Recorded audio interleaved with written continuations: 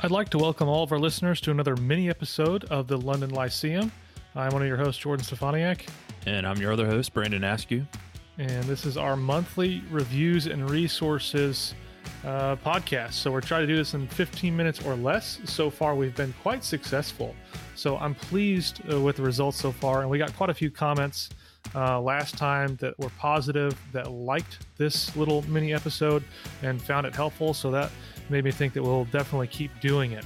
So that said, let's go ahead and get into the meat of the episode.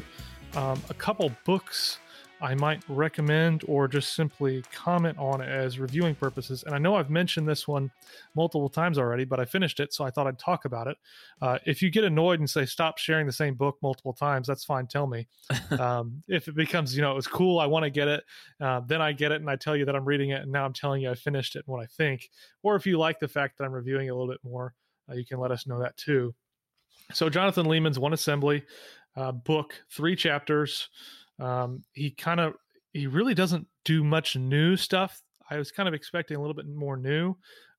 What is, I think, the most helpful part of the book is chapters 2 and 3. The second chapter, he makes his entire argument for why multi-sites and multi-services can't exist. And that's because the word for church just means an actual assembly of people. And if you don't have that, then you don't have a church. I think it's a good argument. I don't think it's a knockdown argument. And I guess I'll toot my own horn and say I've got an article coming out that I think is stronger in a journal coming out soon. That should be out in a month or so, maybe a little bit longer. I don't know. And then his other chapter, The Church Should Be Catholic.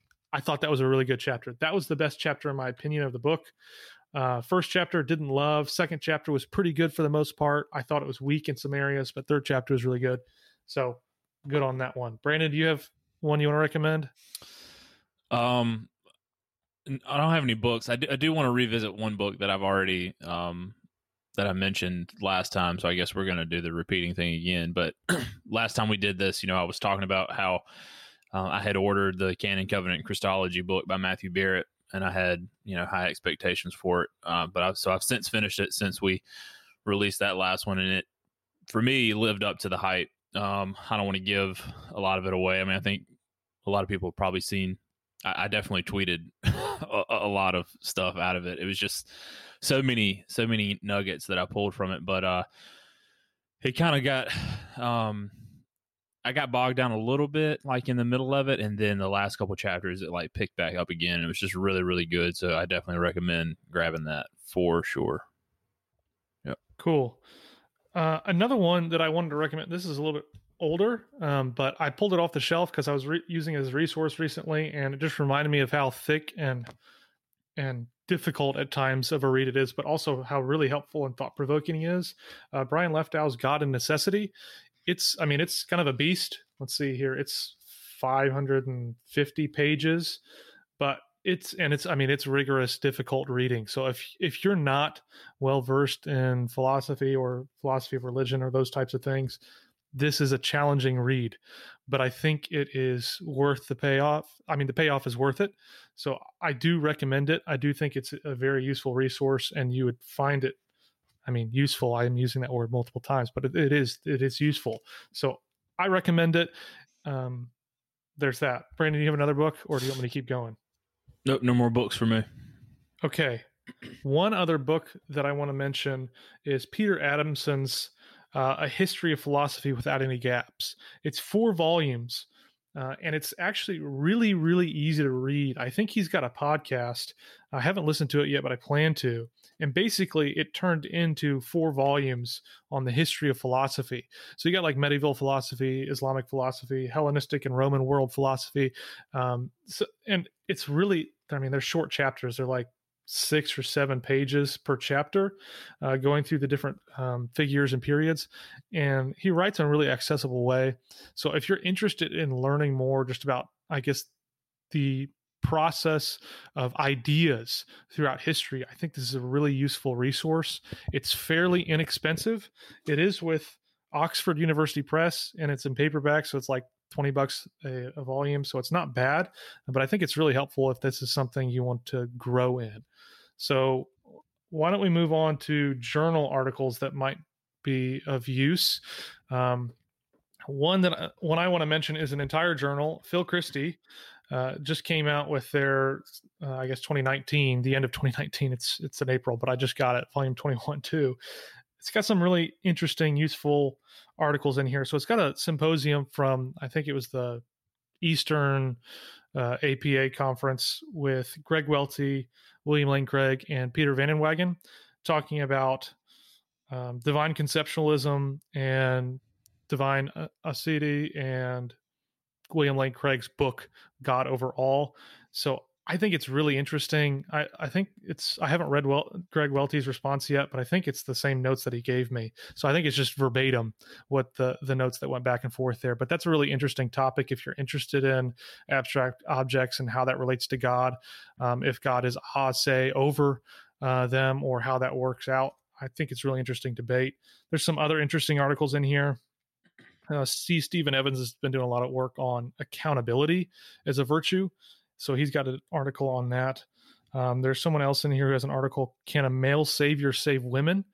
So interacting with philosophy of gender, which I think is a really fascinating and fertile topic area. So really, I read the first couple pages of that, and it was really stimulating and really good.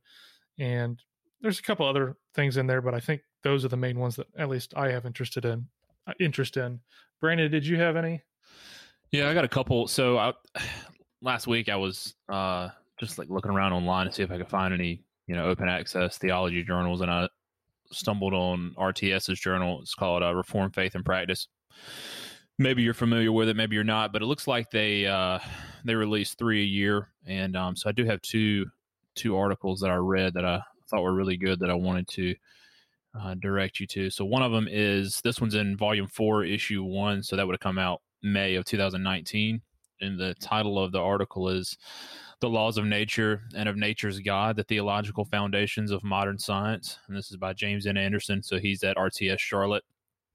The title pretty much gives it away.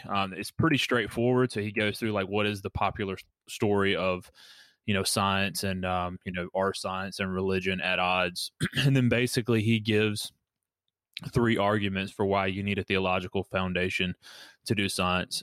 One of those is an argument from uniformity of nature, argument from cognitive reliability, and an argument from mathematics. It's a pretty short article, so it won't take you long to read, and it's not anything that's too difficult to understand. So I think that would be a really good read for somebody that's interested in things, debates between science and its compatibility with theology and things like that. And I have one more, but you want me to wait on that one or go ahead? You go with that one.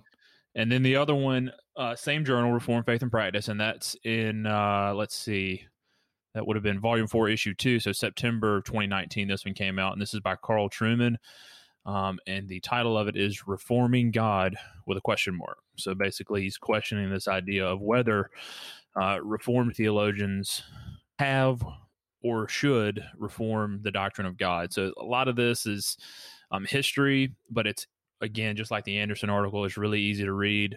He does a lot on Martin Luther in this article, specifically as relates to impassibility and how to understand what Luther's actually saying, what he's not saying.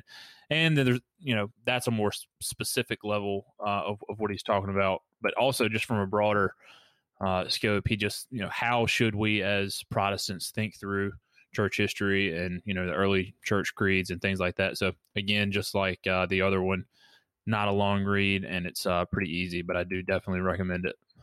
Yeah, that Trueman one, you turned me on to that one. And of course, he writes in a very agreeable style. So I think it's pretty easy read for most people. And really, he's one of those guys who is sounding the alarm bells of Trinitarian unorthodoxy among evangelicalism, which I don't know how much that's actually changed. I think the same people still have the same views, but I do think the broader evangelical community, at least online and other places, are more aware and informed on the topic now. Yeah. So those who may have not had an opinion now have a strong opinion.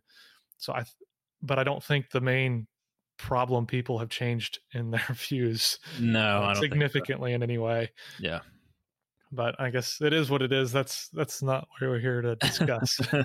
So an article I stumbled upon recently because impassibility, we've been talking about that a lot. I know R.T. Mullins had 2 episodes on it on his podcast. We had an episode with Sam Renihan talking about it. So there's been more conversation about it. And I stumbled upon this article by Kevin Van Hooser in the International Journal of Systematic Theology. It's from October of 2017. It's called Love Without Measure, and a bunch of other words. Brandon made a joke that it was a Puritan title. It basically is.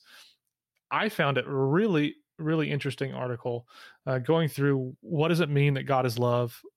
What does that actually look like?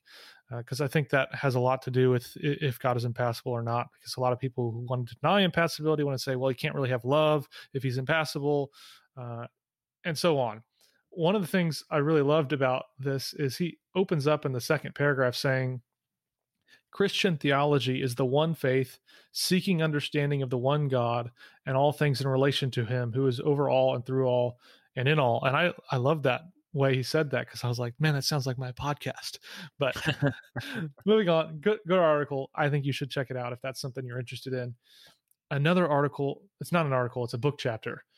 It's by Ross Inman, who's here in Wake Forest with us at Southeastern. I mean, I'm not at Southeastern, but, I live 15 minutes from it. And really helpful article. It's a shame that I haven't read it until now. It's from 2017.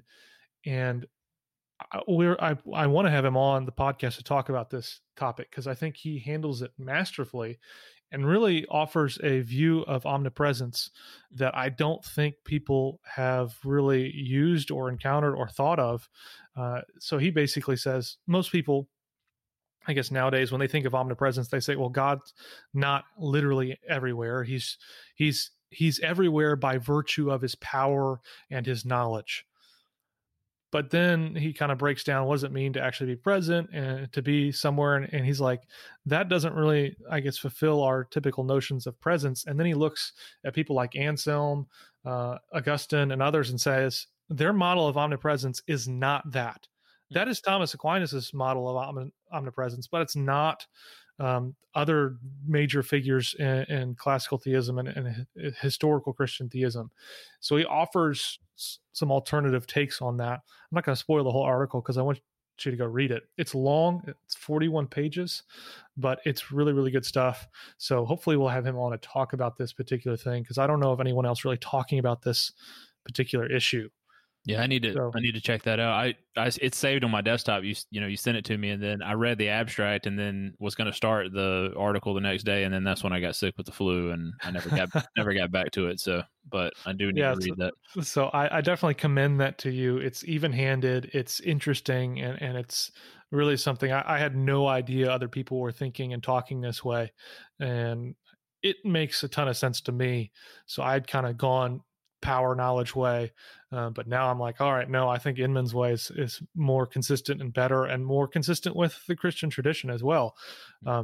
So really, really, really good article. I'd say if you pick one of the articles that I mentioned, that's the one you want to go after and get your hands on and read. Do you have any other thing you want to recommend? So I want to mention another book that I've gotten that I haven't read. I don't know when I'll get to it, but I think some of our listeners will be interested in it. So it's from Ian Birch, and it's titled To Follow the Lamb Wheresoever He Goeth, the Ecclesial Polity of the English Calvinistic Baptists from 1640 to 1660. I'm really interested in this book. I've had it in my Amazon cart forever, and then my birthday came and I got some extra cash, so I went ahead and got it. And I'm really interested in reading and learning about it, because I think there's a little bit more flexibility in Baptist polity then than there is now. So I think there's really narrow views of polity, and back then in English Calvinistic Baptist understanding of polity was a little more flexible and varied. So I'm really interested to learn myself, and hopefully plan to write an article somewhere along that topic somewhere over the summer or late fall. But that said, that's all I've got. And we thank you guys again for tuning in and listening to this mini episode. Hopefully this is helpful. And we're going to keep doing it in the future, and let us know if there's anything you want us to review. Maybe there's a book or an article you'd like us to review in 15 minutes or less.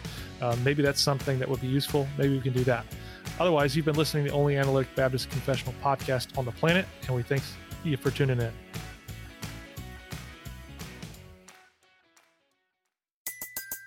Everybody in your crew identifies as either Big Mac Burger, McNuggets, or McCrispy Sandwich. But you're the Filet-O-Fish Sandwich all day. That crispy fish, that savory tartar sauce, that melty cheese, that pillowy bun. Yeah, you get it. Every time. And if you love the Filet-O-Fish, right now you can catch two of the classics you love for just $6. Limited time only. Price and participation may vary. Cannot be combined with any other offer. Single item at regular price. Ba-da-ba-ba-ba.